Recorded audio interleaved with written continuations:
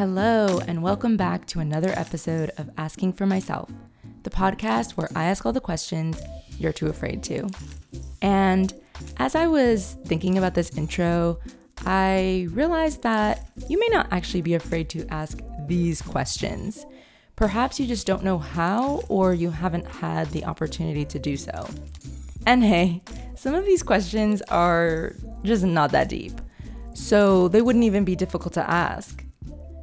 And that has me wondering if maybe it's less about the questions I'm asking that you may be quote unquote too afraid to, and rather about what the answers to these questions in these conversations can inspire in your life. Ideally, you start or continue asking the questions that are holding you back from experiencing the type of relationships and pleasure you deserve. I know that when I was younger, I had a really hard time advocating for myself. I didn't know how to vocalize my needs, or sometimes even how to identify what those needs were.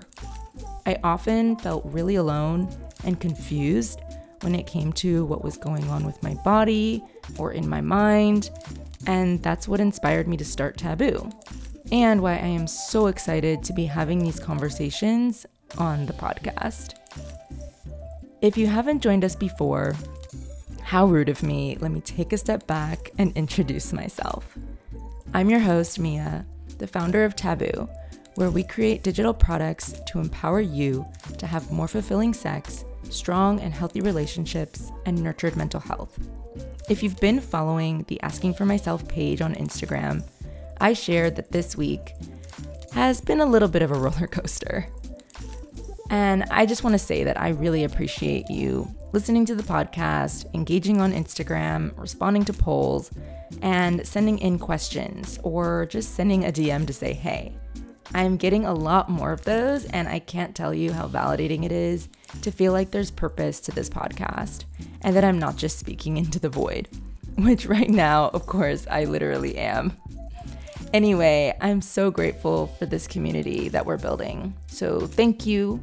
And please, please, please don't hesitate to reach out.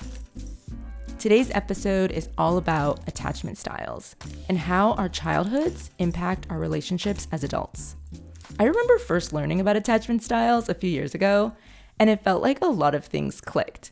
My friend and I were going back and forth, just being like, oh my gosh, that's so me. Like, that's so you. It all makes sense.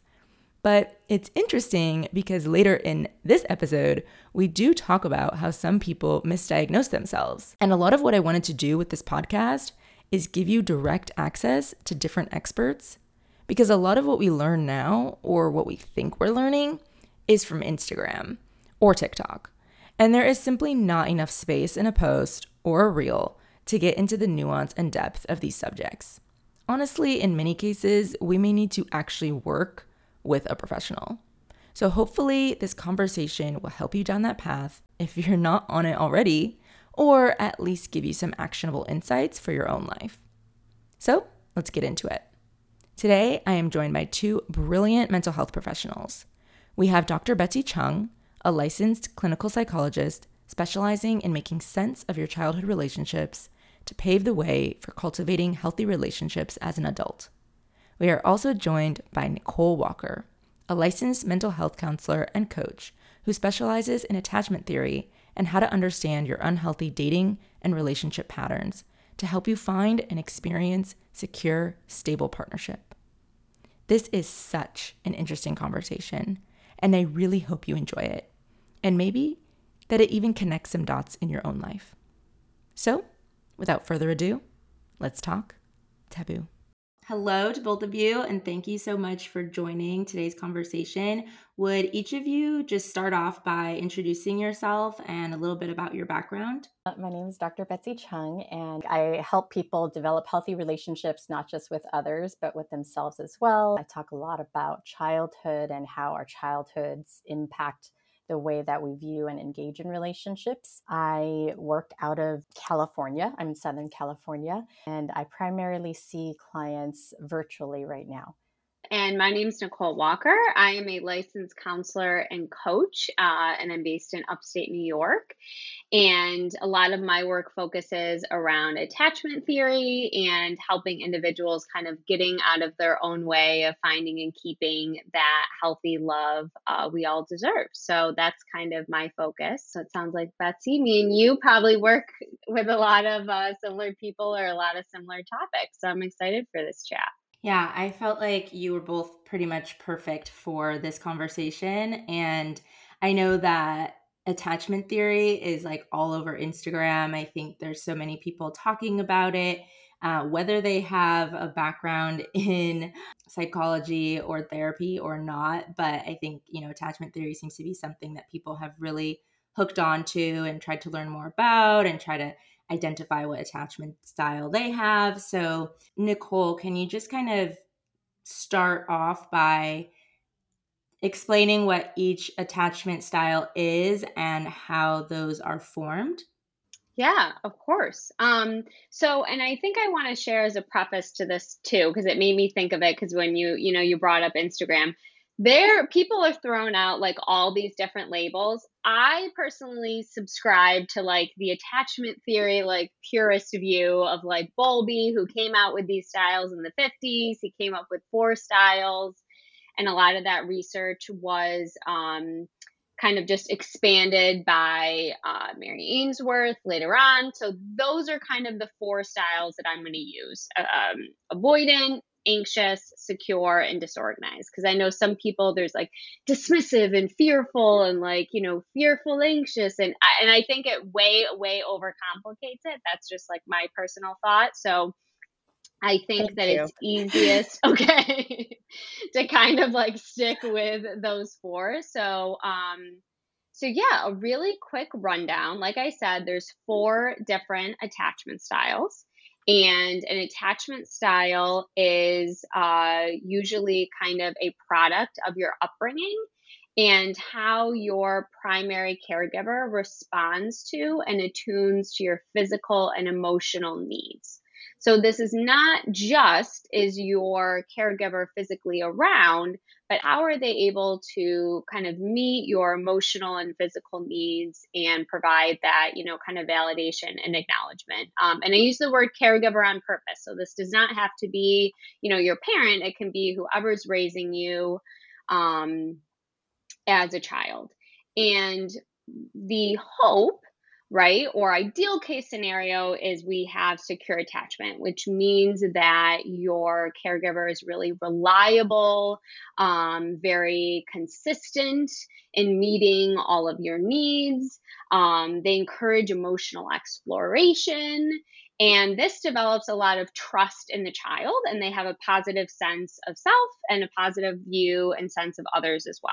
And then when with anxious attachment, that is usually a result of having very inconsistent caregiving, where sometimes the parent is very, or caregiver is very available and attuned to the child's needs. Sometimes they're not. So that inconsistency and not really knowing what you're going to get creates a lot of anxiety in the child.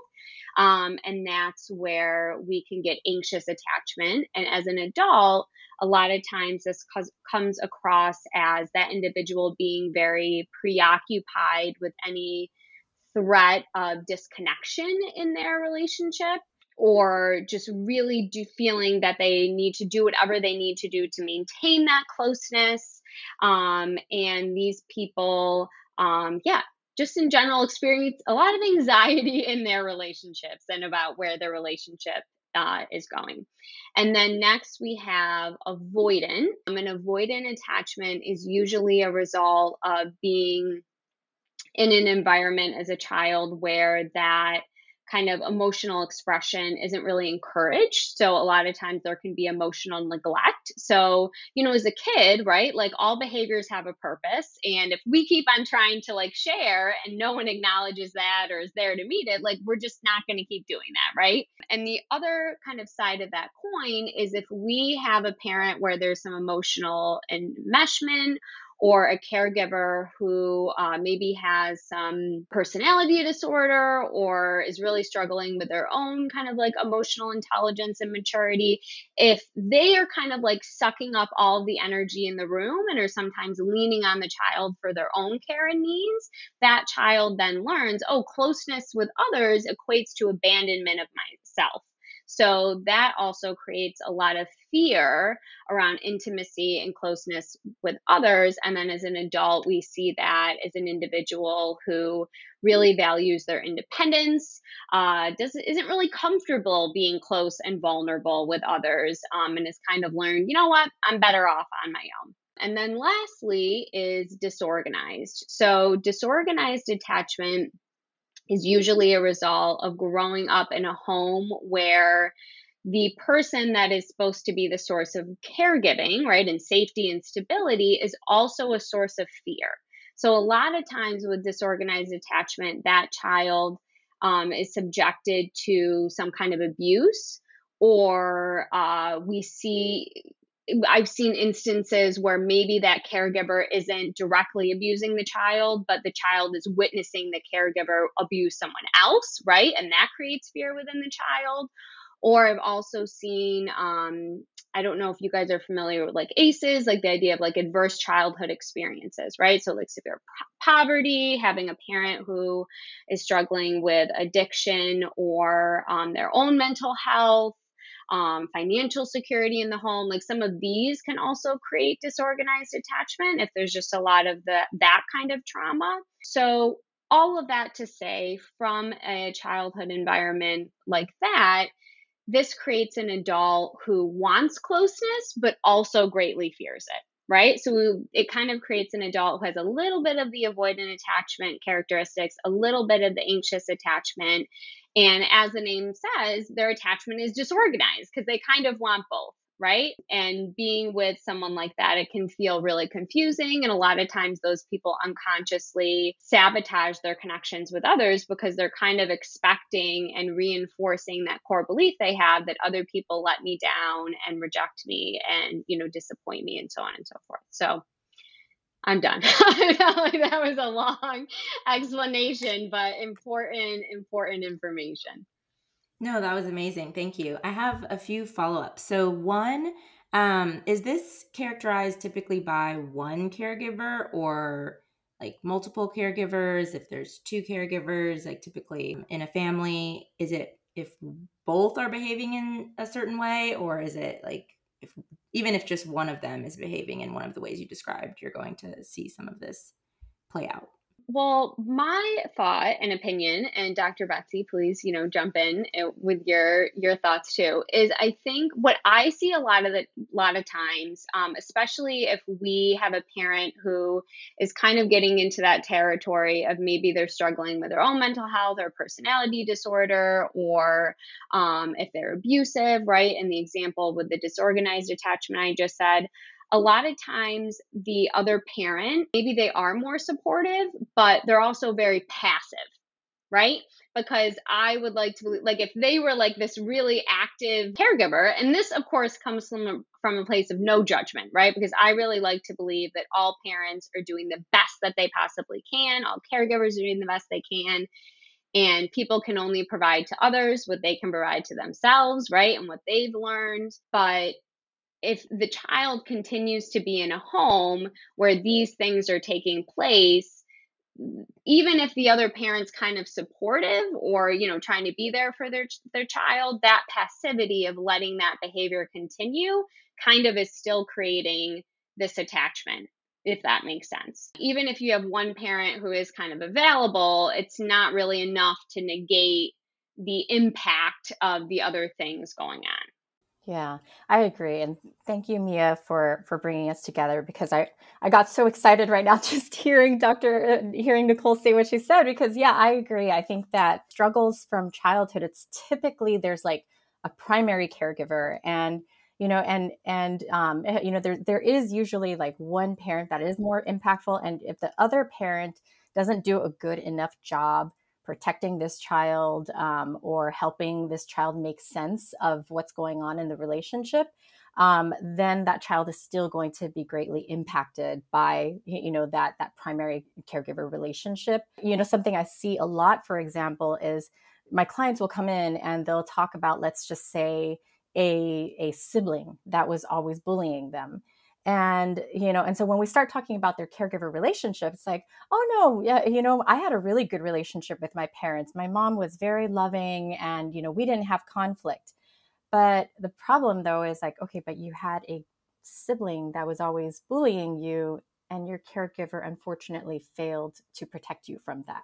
So yeah, like even though I think that sometimes, when it comes to working with clients and talking about their childhoods, that's like a very sensitive topic that I think as therapists, we have to learn to navigate sometimes. But yeah, I definitely agree with Nicole that we're impacted not just by what happens to us, but sometimes even what we were not protected from and what didn't happen to us too. So for anyone who is listening or who is either becoming a parent or who is a parent, if they're in a dynamic that may be unhealthy for the child, or they may be in a relationship that has some, aspects of what you've been describing, or even with what you mentioned around like financial insecurity or maybe other factors that are somewhat out of their control, what is the best thing they can do to somewhat shield their children from what they're experiencing, this like passive trauma almost?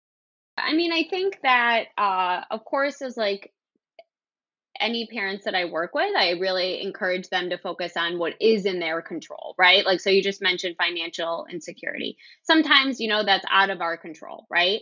So I think that what is in every parent's control is creating that kind of like safe space for the child to share their emotional experience, right? And for that to be acknowledged and validated. And I think that, for parents, there's so much fear like, oh my God, I'm going to mess up. And, I really believe just the simple acknowledgement of like, ooh, that wasn't a great moment for mom, right? Like, I yelled and that wasn't great for me. Like, that's also teaching your child that humans are fallible, we make mistakes, right? But we acknowledge it and we're openly kind of talking about these things instead of sweeping it under the rug, right? Or, if there is something that feels really hard, like again, going back to this example of financial insecurity, talking about that, not pretending that it's not there or sweeping it under the rug.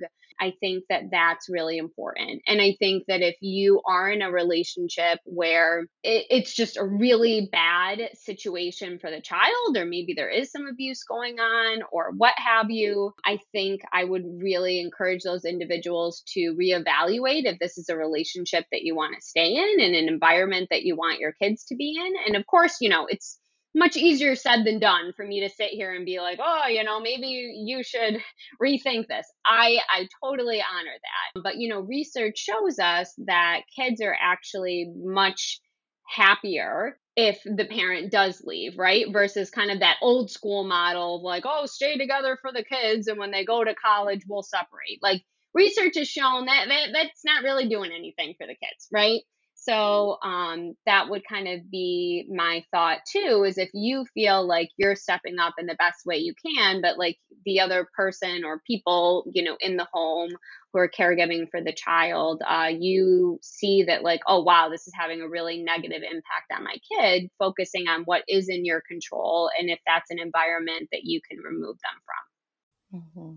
Yeah, I agree. I really love all the points that Nicole was making. I think even if we just kind of generally look at the perspectives that our society has on parenting, prior to more recent years and, more education on parenting and attachment and things like that, I think that there was always this perspective that, adults and parents are superior to children and that their needs are superior to children's. And so I think that when that happens, then parents will try to shield their children from difficulties.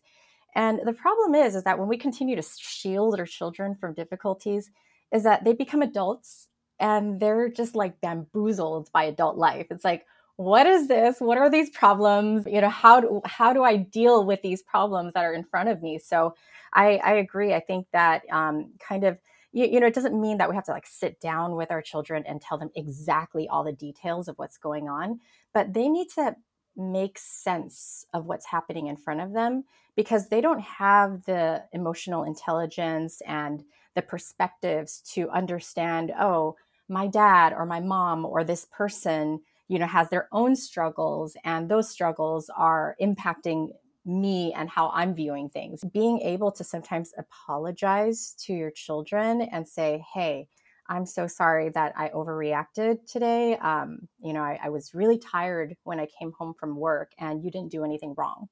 Something like just a simple message like that is going to allow children to understand that, yeah, like adults are not perfect, and that not every single thing that they say is the truth. I do also want to recommend this wonderful, wonderful book. It's by Dr. Daniel Siegel, called The Whole Brain Child. And I just feel like that's such a really, it's such a great book for like an easy read also for parents to kind of understand how a child's brain works and how to help children make sense of bad things that happen to them. That's amazing. And thank you for that recommendation. So, I Yeah. guess from whether it's research or your experiences working with clients, how early are we being impacted by what we're experiencing as children? Like, is this from when you're literally born, or is it around like when you're a toddler? And then, in addition to that, let's say you had a certain childhood or lifestyle or dynamic from ages 0 through 10, and then at 10 maybe your parents get divorced, or there's some type of, or maybe not divorce, but some other type of event that occurs that creates a change in what you're experiencing. Or maybe your parent gets a new partner and that creates a new dynamic. So would that, obviously that's going to have an impact on you, but is that going to shift whether it's like your attachment style or just how you're forming relationships as an adult? What's having the greater impact? Is it that early childhood, or can it be any age before adulthood? When is that greatest impact happening? So my experience of this, it's funny because I feel like as I've grown as a therapist and as I've become, I guess, more experienced, more educated, that age keeps going back to a point where it's like for a while it was like, oh, it was happening even in the womb. But now it's like, no, it was happening even before conception. So that's what like generational trauma is all about, is that we carry all of the traumas from past generations, and how to look at situations, how to deal with situations. So an example, even I'm Chinese, and so one thing that I see happen a lot is I work with a lot of Asian clients, and a common struggle for, let's say, females is their relationship with sexual intimacy. And, one of the things that I realized based on my own observations of my experiences, as well as, just knowledge of, Asian and Chinese culture and values, is that, if you go way back, with arranged marriages and things like that, for a parent, their main purpose is to help their daughter find a good home to marry into. And so, in order to do that, then they want to make sure that the children are very pure, and that they're like, yeah, that they're presentable to a good family. And so, what I've noticed is that there's a lot of protectiveness around purity, and and protectiveness around around the daughters of families, and like, don't go out, don't just engage with anybody. When you go out, you have to be really, really careful. So one of the things that I noticed is that that for me growing up, it was always like, be careful when you go out because you're going to get attacked, and this is all men want, so you have to protect yourself. And so on the one hand, even though I learned how to protect myself, I learned how to be safe when I go out, at the same time I found myself really struggling with intimacy in relationships because of this protective feeling that I would have. and having that difficulty, like, like compartmentalizing, like, this is my partner versus, like some person, some arbitrary person that I was told to protect myself from when I was growing up. So I frequently find that happening. And so what I've observed is that, yeah, there's just a lot of those kinds of messages. And that's an example of generational trauma that's kind of carried on, that started generations back. And, even though we've never met any of these ancestors, we're still being affected by the messages. Yeah, I think it's really interesting that you bring that up, because I was curious about how much our just societal conditioning, how much the messages we're receiving as a child, our interactions with our friends, and where we literally or physically live, so the context in our environment, how much that's contributing to, obviously that's all shaping us, but I guess when it comes to relationships and how we behave within relationships, how we seek out relationships, who we're looking for and who we're attracted to, is that typically shaped by the caregiver relationship, or is it all of the messaging that you just mentioned? And obviously it's all playing a role, but what has the stronger role in terms of just relationships specifically? I mean, my opinion is that I think that if you have a really strong, healthy caregiver relationship in the home growing up, and healthy role modeling of love and self regulation and communication and all of that, the societal messaging isn't really going to have as much of an impact, right? I think that a lot of that impact, like here's an example that I find like fascinating. A lot of times in TV and movies, a lot of those relationships show different examples of insecure attachment, right?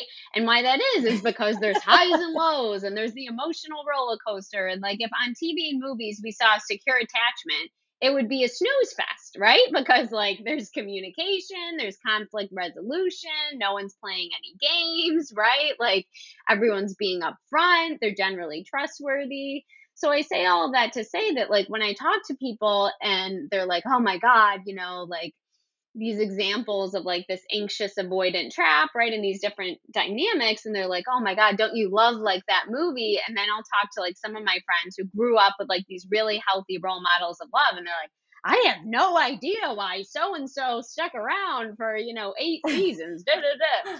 So I say all that to say that I think that if you have already kind of been subjected to, unhealthy modeling of love, right? Or if you've struggled with insecure attachment yourself, that's what you saw your parents model. All of that you're going to be so much more susceptible to, compared to if, yeah, you're pretty secure and you know what you want and you're out there and you're not playing games and all of that. So I hope that answers your question. Yeah, definitely. Yeah. Oh, did you want to add something?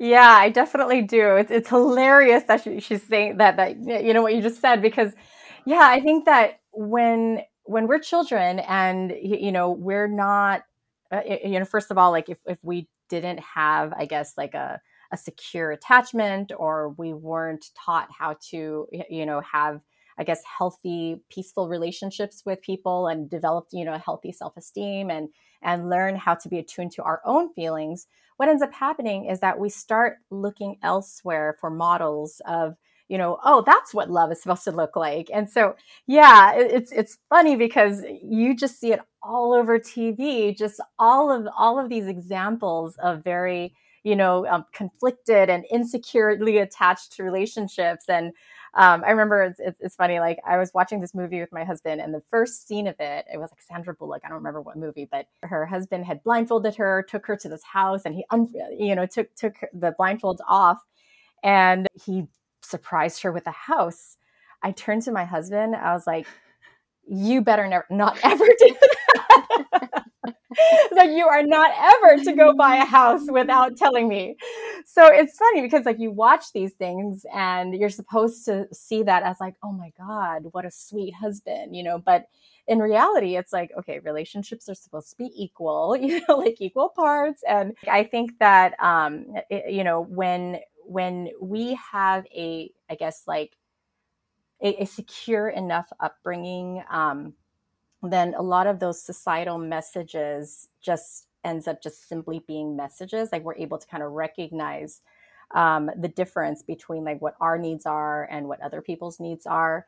I think that a lot of times when parents themselves aren't very emotionally intelligent or lack communication, one of the things I notice is that they don't know how to communicate to their children.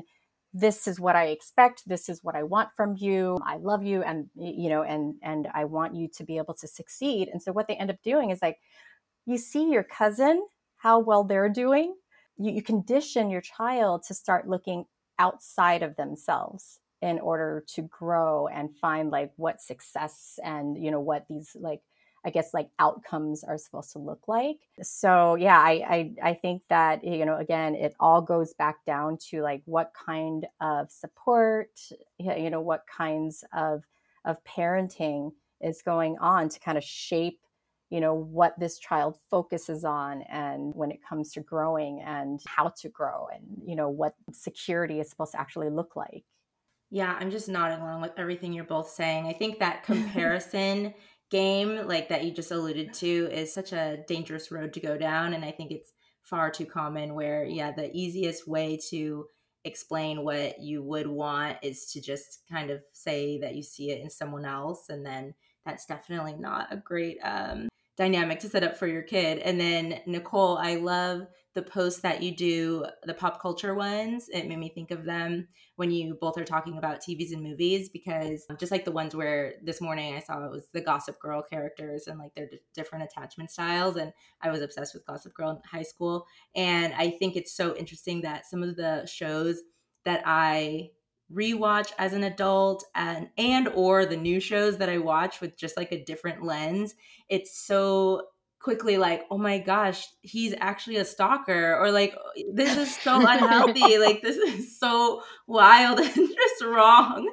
and just the chasing and the ups and the downs and the like love triangles, which is every show. I guess it's just for entertainment, but it definitely is how a lot of people learn about relationships. Interrupting this episode to briefly and shamelessly plug my latest venture, Niche. Niche is a marketplace for mental health, whether you're looking for a therapist, online course, or community. If you are a therapist or coach looking to expand your services beyond your one-to-one clientele, head to withniche.com and create your profile today. If you're seeking mental health support, stay tuned. We'll be opening up the marketplace soon. If you're absorbing messages from what you're seeing on TV and in movies because you don't have the modeling in your own home or in your own family somewhere or someone close to you, do you find, both of you, like, or maybe not, or what are your thoughts around this, that people who aren't used to being in a securely attached relationship, that they find themselves getting bored with securely attached partners, or like it's just unfamiliar to them because, they're used to a more chaotic or just, less stable and consistent and peaceful relationship? Mm-hmm. Yeah, so I guess I can share my thoughts on that. The truth is that when we feel anxious about something and then we get relief, there's this really wonderful feeling that we feel that I think sometimes we confuse for love, especially the love that we see on TV, right? So you might see a romantic, Prince Charming. What's that movie, 50 Shades of Grey or whatever, right? And like all of those things that he's doing, and we might fantasize about how that must feel. And I think a lot of times we confuse those kinds of feelings of like anxious attachment and being able to finally like get that relief for like love. And then we confuse that preoccupation that we have, like, I keep thinking about this person, and like no matter what they do, I keep running back to them. It must be love, So we start to tell ourselves all of these things about what love is supposed to feel like. But then the problem is that these are not they're not safe relationships because there's always going to be some painful cycle that is repeated. I think that a lot of times when clients come in and, and they present with, these kind of like anxious avoidant dynamics, it does take some work to help them learn how to get in touch with what it feels like to be at peace, to be able to feel taken care of and recognize that, okay, maybe it doesn't have to feel so intense and extreme, but that there's value in being able to just be yourself, just be able to kind of like, feel like, I don't have to worry about anything too much because I trust that this person is going to be there for me. And that's what true security is supposed to feel like. This person's got my back. I think that, yeah, initially it might feel like a little bit boring and we might be disappointed because it's like, oh no, but I was so into that person and I felt so strongly about that person. But we need to understand that that's probably not love, what you're experiencing. And so sometimes it can be a little bit disappointing, for some of my clients. It's like, sorry that, love doesn't always feel that way. But at the same time, when they're actually able to like feel what secure love actually feels like, it doesn't feel boring. Like it actually feels very comfortable. Yeah. I'm about to like pop off on this one. This is the one that I like work out with on so many people, or with so many people. So I love that you brought this up. And I think you, Dr. Betsy, just brought up so many good points about the anxiety and the relief. But I think that if we grow up in a home where we're used to being in a hypervigilant state, right? When that's kind of encompasses the 3 insecure attachment styles, we don't really know what we're going to get. And I know that given my description of the avoidant attachment, you may think like, oh, well, they've just shut down their systems. No, they're still feeling, right? They may not be outwardly expressing it, but a child with avoidant attachment is also experiencing a lot of anxiety, right? They're just not externalizing it in the same way that someone with anxious attachment is, right? They're just internalizing all of that. So I say all of that to say that I think when we become adults, we repeat what we don't repair, right? And we recreate those dynamics that feel familiar to us because the subconscious associates familiarity with safety. So it's an evolutionary, right? Like type thing. Like we got to recreate this. This is what I'm used to. And I think a lot of us make the mistake of associating that feeling of anxiety with chemistry. And it's not chemistry, it's anxiety, right? When I work with people and they go out on a first date with someone and they're like, oh, sparks were flying, we're soulmates, like, and I'm just like, red flag, Tio, like, back it up, right? Because, like, that to me, that is you kind of seeing in this other person like, oh yeah, we're going to be able to recreate all of this when you have that really kind of intense initial connection, because healthy love is 9 times out of 10 a very slow burn, right? It's steady, it's secure, it's fulfilling, but it's not going to be this intense, like hot and cold, right? And it's going to slowly grow over time. So I think that that's really important to keep in mind. And if when you date these people, you feel, quote unquote, bored, I think the work is really to identify, like, okay, what have been my models of love, right? What were those examples that I witnessed growing up? What did love look like? What did it feel like, right? How did I witness my parents or caregivers showing love to one another? How did they show love to me? And is that what I want to recreate? Is that what I want for myself?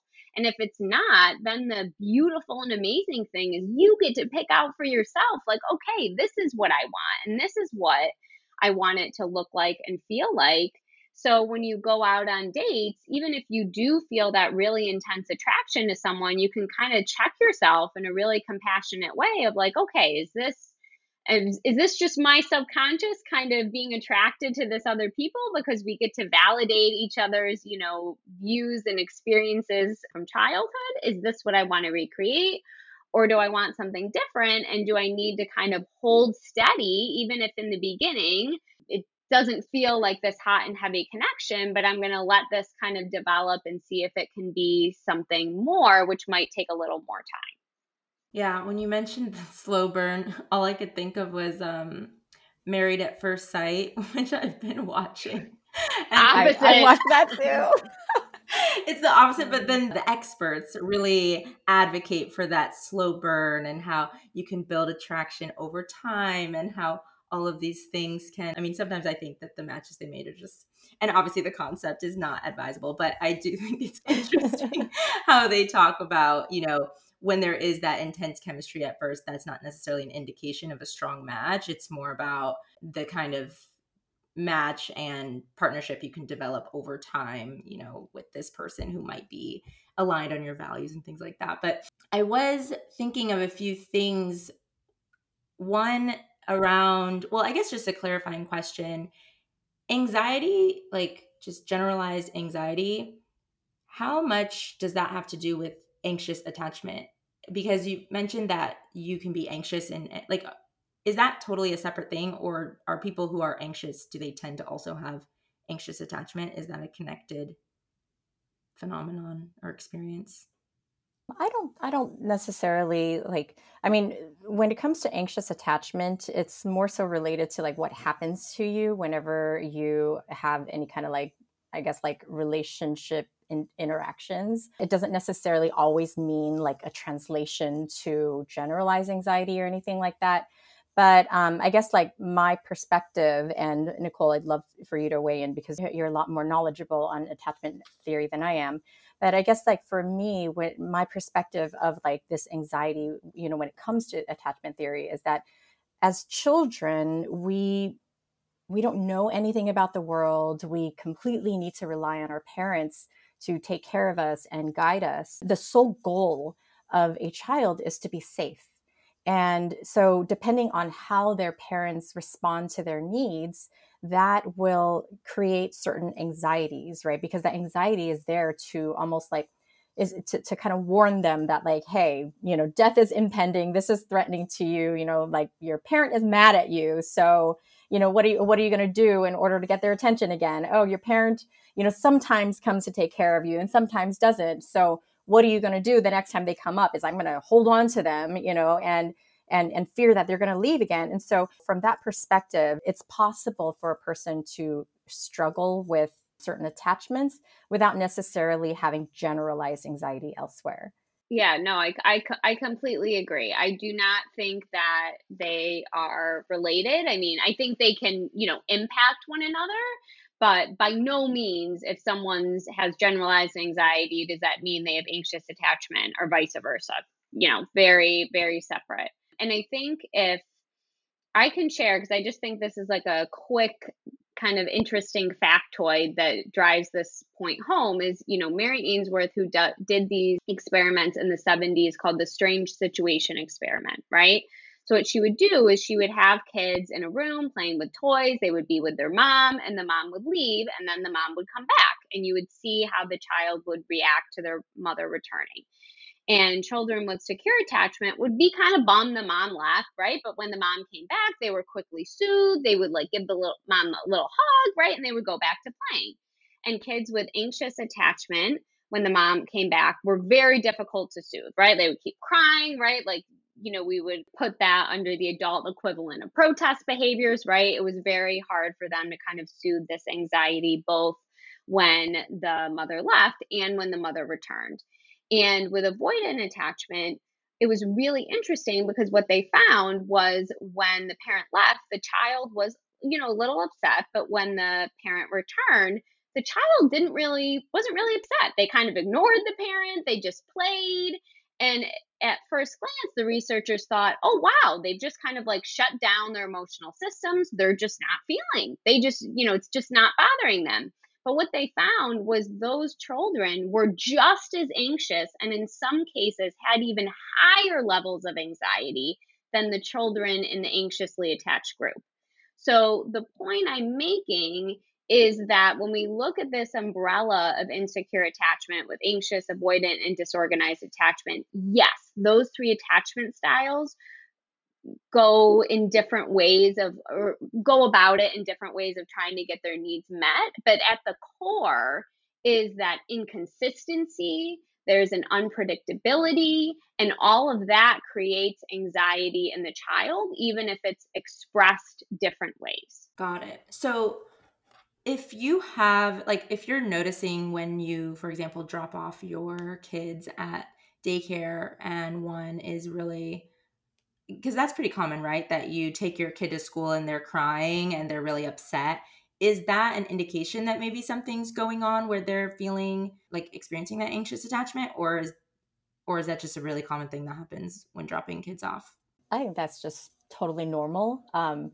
I think that kids have to eventually learn that my mom's going to come back to get me. It is going to be really, really hard for them in the beginning to adjust. And I say this just because I guess that I'm using my nieces as an example, is that usually for the first week or so, they're going to cry every single day and they're going to have a really hard time. But then my sister would always come back at the end of the day to pick them up. And then when she drops them off, reassure them, mommy will be back to get you in a couple hours, and then consistently come back. And so that kind of helps them develop, those emotional resources in order to kind of like trust that mom will be back, trust that, they're safe, trust that mom is putting me in a place that is safe and nothing's going to happen to me. And so this allows children, to like kind of trust relationships and even develop their own abilities to cope with difficulties as well when mom might not be around. No, that's super helpful. Okay, awesome. Thank you for answering that. Okay, so I want to talk a little bit just about, I mean, obviously we've been talking about it the entire time, but childhood experiences and just some relationship common threads that we see. So one being like in a heterosexual context, is there any truth to the theory that women are attracted to men like their fathers and men are attracted to women like their mothers? And if so, why is that? And does the same hold true in same-sex partnerships? Before we answer that juicy question, I want to talk to you about my favorite sexual wellness essential. You already know what it is: Uberlube.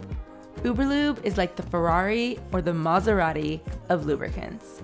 Whatever car you find absolutely fabulous, that is the Uberlube equivalent.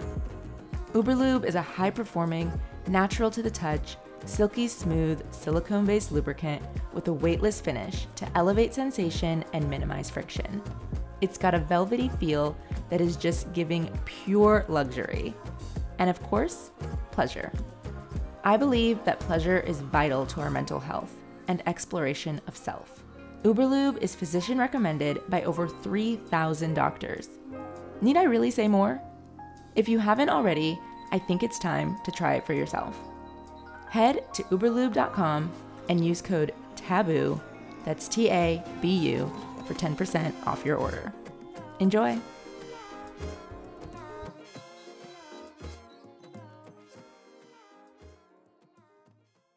My personal feeling is that I don't really agree with that. I think that we are more so, like I was talking about earlier, just repeating the dynamics that are familiar and that we're witnessing and that were modeled to us. So whether that's with two dads, two moms, non-binary folks, right? Whatever that modeling is, I think it matters so much less about it being like, I'm going to find someone that's like my dad. I think that we see that kind of both ways. So that's kind of my take on that, is that you're more looking to replicate the dynamics that you saw between your caregivers. So I guess like an example of this, like, okay, here we go. So my parents, right? Obviously very different personalities. I'm so much more like my dad. Like me and my dad, like pretty, very, very similar personalities.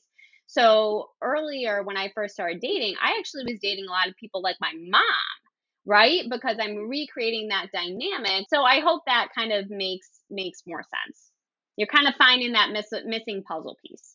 Yeah, I agree. I think that it's not a deliberate thing that we seek out relationships that are like our parents. I think that, it's familiar to us. And so sometimes it's almost like we're desensitized to certain treatment and certain relationship dynamics.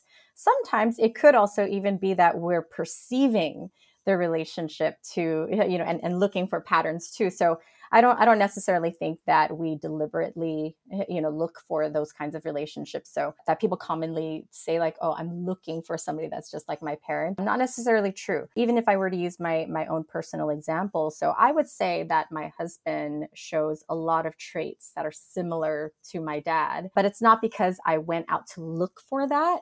It's because I'm used to being treated a certain way. And when there's certain red flags, so for instance, if my dad was extremely respectful of me and and protected me, and then all of a sudden I date somebody that is completely disrespectful of me and doesn't care about my needs, that's going to become a red flag because it's like, oh, I don't like that. However, it also happens the other way around. Like if I was raised by a, caregiver that was extremely critical of me, or maybe even observed a lot of toxic kind of dynamics, that might not stand out as much as a red flag when I'm older, or I might not have the resources to know how to respond to those types of situations because I wasn't raised with skills to, so yeah, like again, I don't think that it's so much that we seek it. It's just that, we're familiar with certain dynamics.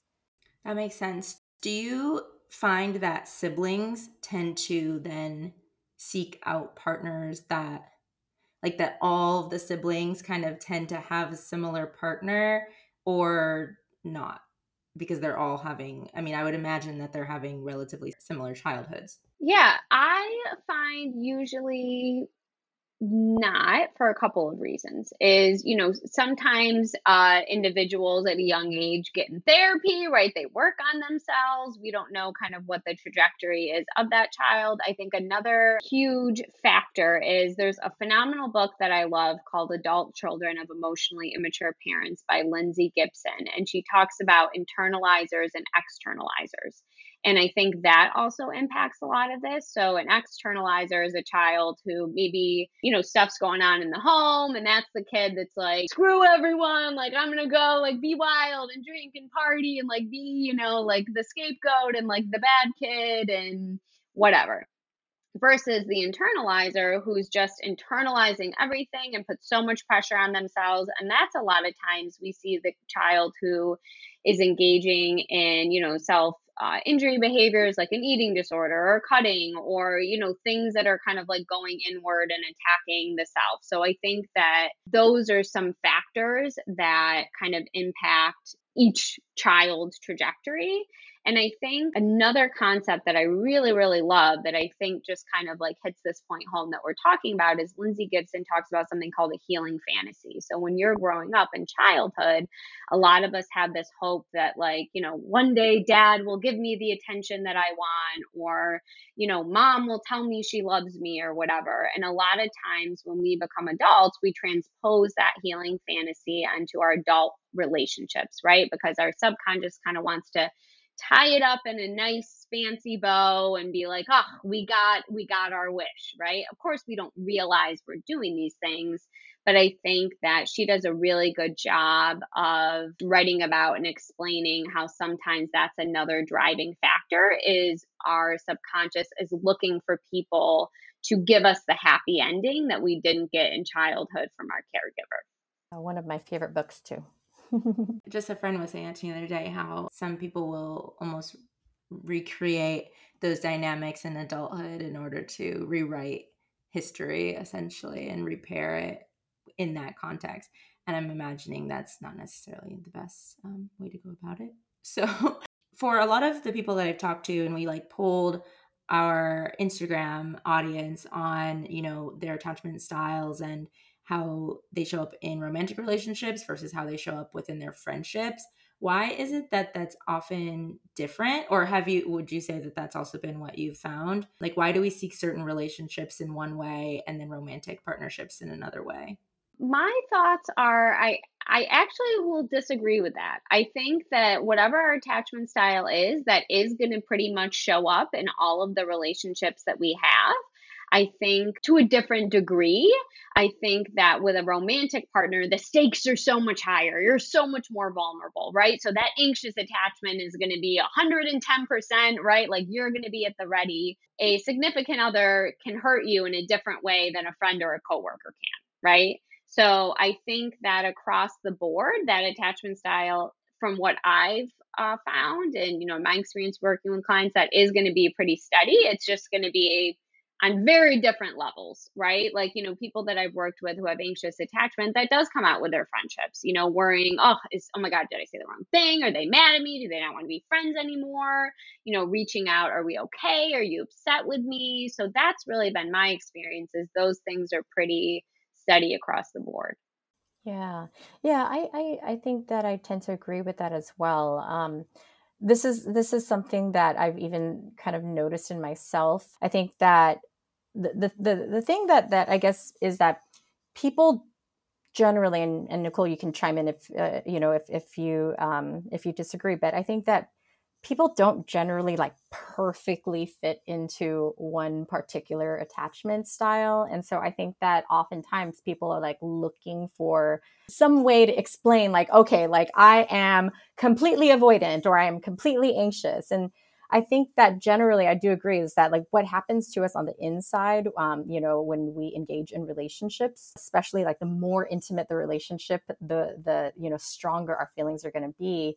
But then, we might, have developed like various coping skills. So even though we might feel a certain way, we might deal with it in very different ways. So you could have two people with, more, I guess, anxious styles of attachment, but it might look very, very different from either one relationship to another in the same person, or two different people with, the same style attachment that deal with whatever anxieties it is that they feel in very, very different ways. Yeah, no, that makes a lot of sense. Also, maybe that you're experiencing it, but because you're maybe seeking out a partner in a way that, also because you're caregivers, you're also witnessing their dynamic. So what you're mimicking in a relationship is also what you've experienced. So then you're kind of modeling that in that romantic relationship context, whereas maybe a friendship context is a little different, even if you're experiencing the same,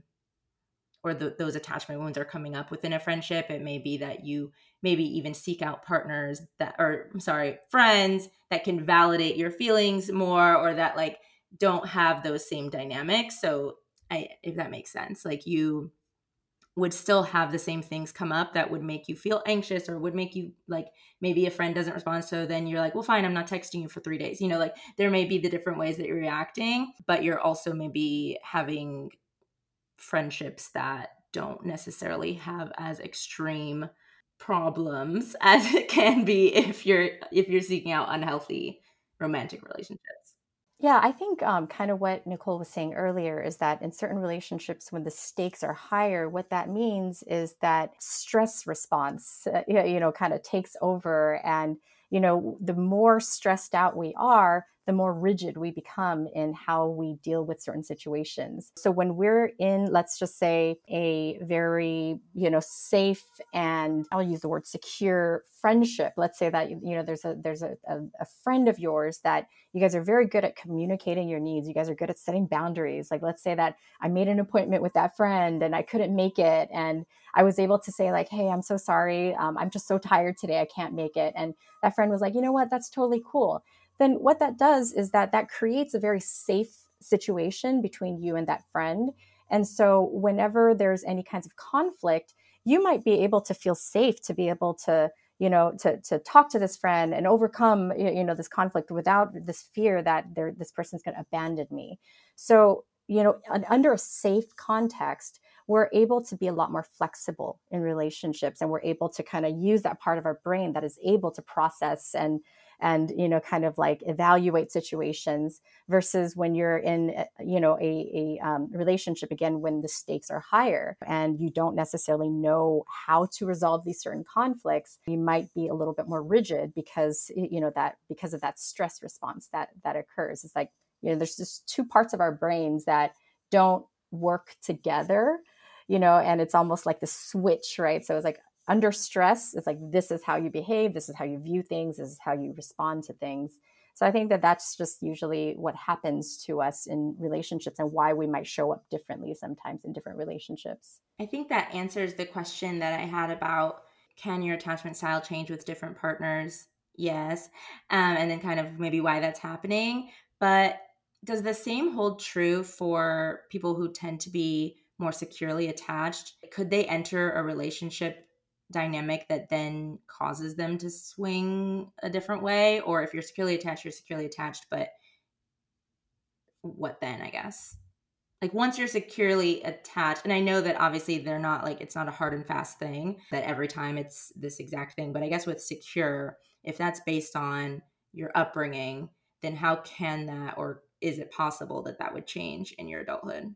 Yeah, I mean, I like to believe that everyone does have like the core attachment style, right? That is a product of your upbringing, but definitely 100% things can impact that, right? I think that attachment styles are plastic, right? So, I mean, if you are sitting here listening to this and, oh, I have an avoidant attachment or anxious attachment, you can change your attachment style, right? Like we can definitely move to a more secure place, therapy and working on ourselves and education and all of that. So, with that being said, someone who's securely attached, if they enter partnership with someone who's very avoidantly attached, that's going to bring out some anxious traits in them naturally, right? Because someone who's anxious in relationship, that person's going to be very withholding, right? They're going to be more distant. So naturally, that's going to cause you to like, hey, what's going on here, right? Like draw you in a little bit more. And the same can be said if you have a partner who's really anxious, that can cause you to retreat a little bit because it can feel really overwhelming with that person's, need for reassurance and all of that. So I think that it can definitely bring out traits of the other attachment styles. But what I found is that when that relationship ends, a person who's secure with a little bit of time and work on themselves can, totally return to that secure place. But, depending on who we're in partnership with, it can kind of bring out different sides of us. So we actually had a question that kind of, I think, goes along with that, which is how to accept other attachment styles without taking it personally. So someone asked, how do I understand someone who has an avoidant attachment style if I have an anxious one? And also, I guess, along with that, piggybacking on it, do you find that certain styles tend to seek out one another, or that certain styles tend to avoid one another, like they're automatically not attracted to, I guess, Dr. Betsy, like you said, on a date, if you were experiencing a dynamic with someone who totally is different than how you experience, like, your caregiver, maybe you would be turned off by it because it isn't familiar to you. So I guess, yeah, do you find that certain people attract each other, and what does that look like? Well, I guess that, if I were to refer more to research, and I guess based on observations, that anxious avoidant trap is very common. So, if we were to say, like, are there certain styles that we sometimes might be attracted to? Again, I think that it's not necessarily like an attraction kind of thing, but more so like, oh, this is familiar, and that's what love is supposed to feel like. And so it doesn't, I guess, become so much of a like, hey, there's something wrong here. Generally, though, I don't know. I guess that I don't. I guess I don't. I don't like to, like, I guess, make those kinds of like generalized like statements, because we're just always like meeting different people, and there's like things are just always happening to us on a daily basis. We learn different things about relationships. And so, yeah, I guess that my answer is I don't really have an answer to that, besides, what research says about anxious, avoidant trap, and that my observations have validated that. Yeah, I mean, like Dr. Betsy said, the anxiously attached and avoidantly attached, those two are like moths to a flame. And the reason why is because they validate each other's unconscious views of the world, right? The idea that when I get close to people, they run. And when people get close to me, they need too much and I don't know how to handle it, right? So those two really, we find those as a couple a lot. And there are a gazillion examples in TV and media of the anxious avoidant dynamics. Carrie and Big is a great one from Sex and the City.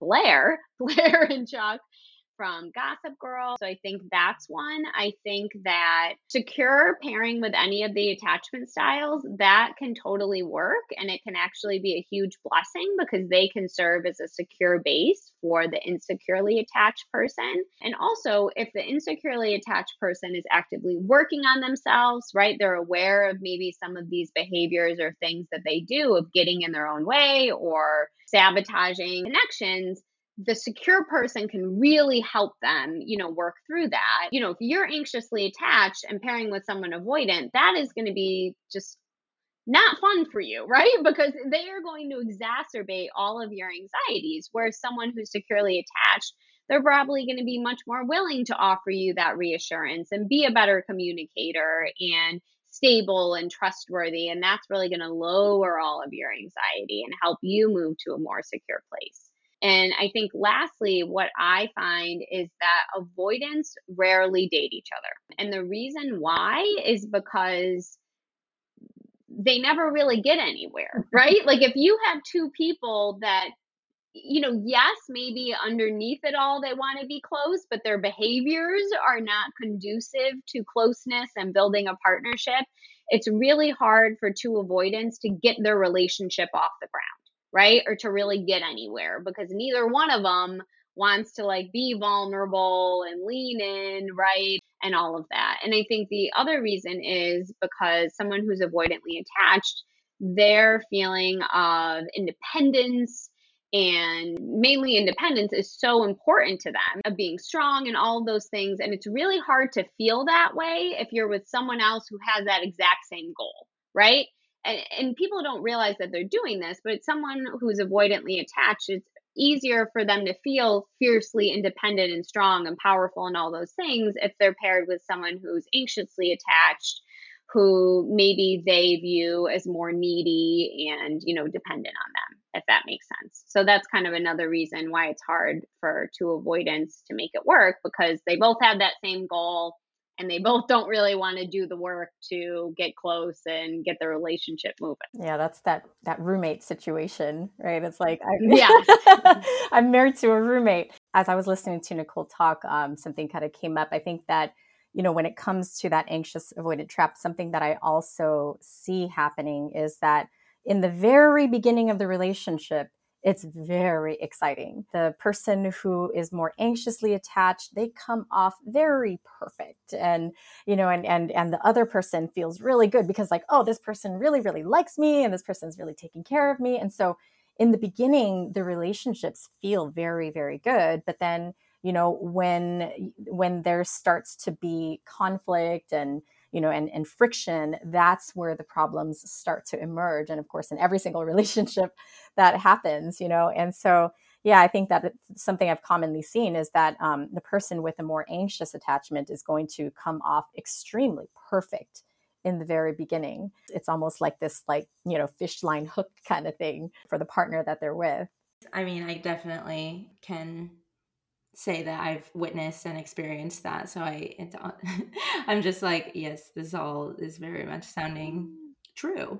So I want to just kind of squeeze in two last questions. I'm going to see if I can combine them and get your thoughts. One being, how much weight do we give to someone's attachment style? And is it in some ways self-fulfilling? I'm anxiously attached and that's why I attract these partners, or this is why I'm doing this, or this is why this is happening.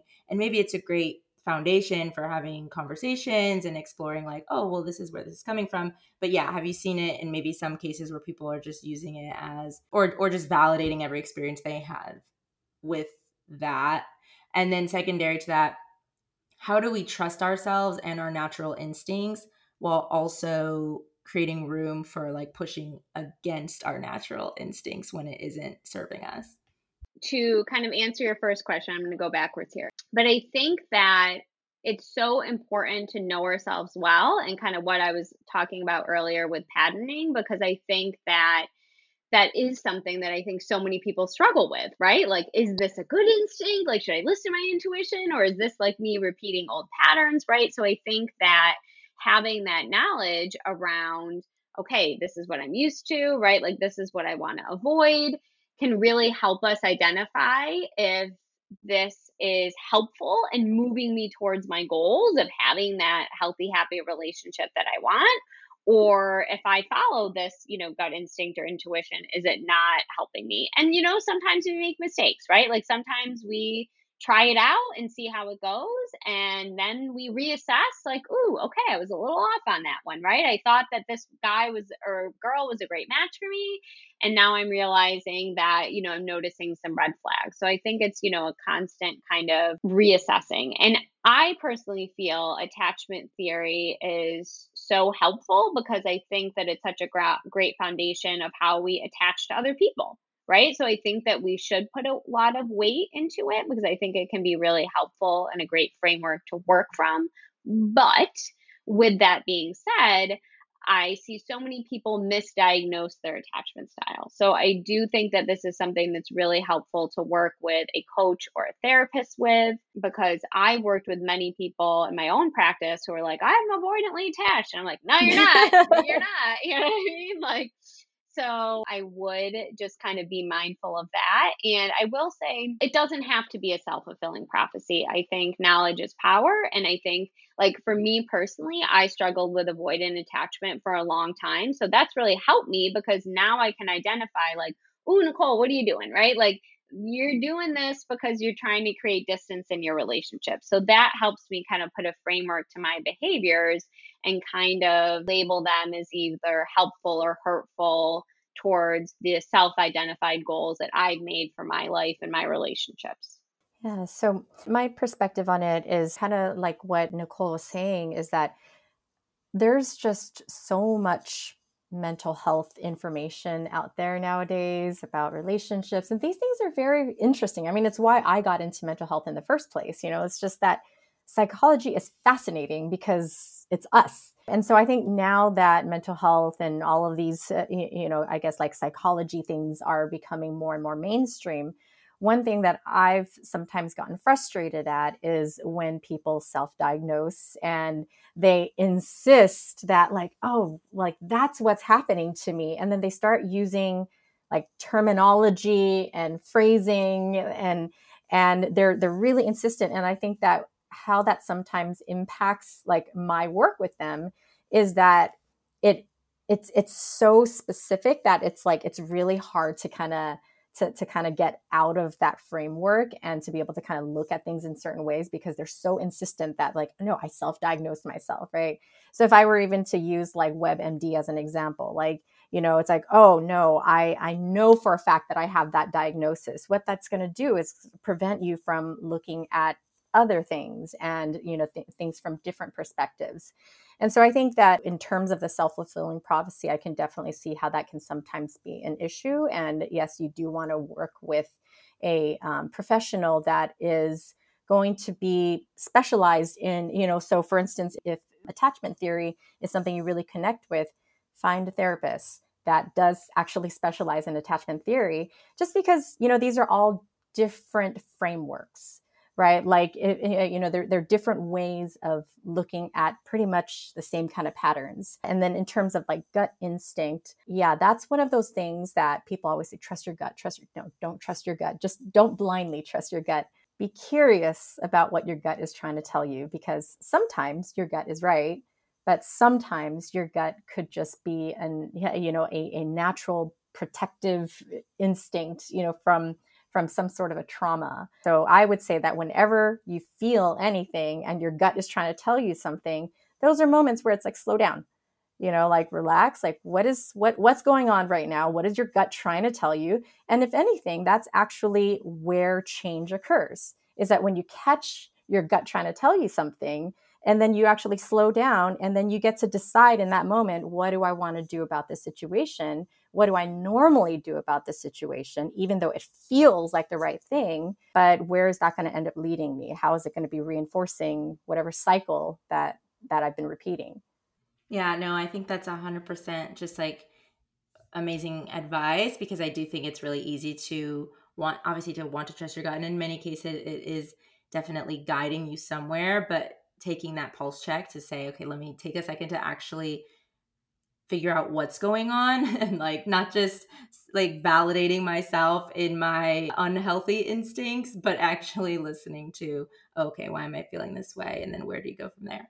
So, okay, well, thank you both so much. This was a really eye-opening conversation, and I'm sure people are going to love listening to it. Where can people find you, and are there ways to work with you? Where do you want people to go?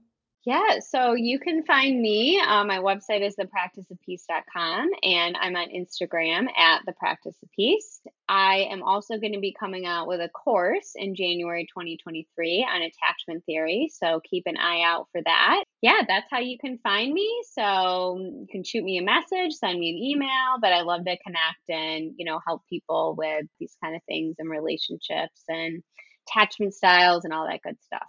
And you can find me if you're on Instagram at Love Always Dr. Betsy. And if you're interested in working with me, you can visit my website at www.drbetsychung.com. Amazing. Thank you both so much. And enjoy the rest of your day. If you enjoyed this episode as much as I did, please rate and review the podcast on Apple Podcasts and Spotify. I know everyone says that, but I would genuinely really appreciate it. Or send it to a friend. Any way that we can get more people listening to and having these conversations is a win in my book. Now, I would love to know, do you know your attachment style? Like, actually know it? And how has it impacted your relationships? Hop on over to our Instagram at AskingForMyself and shoot me a DM. I want to know who you are and what questions you want me to ask. Until next time.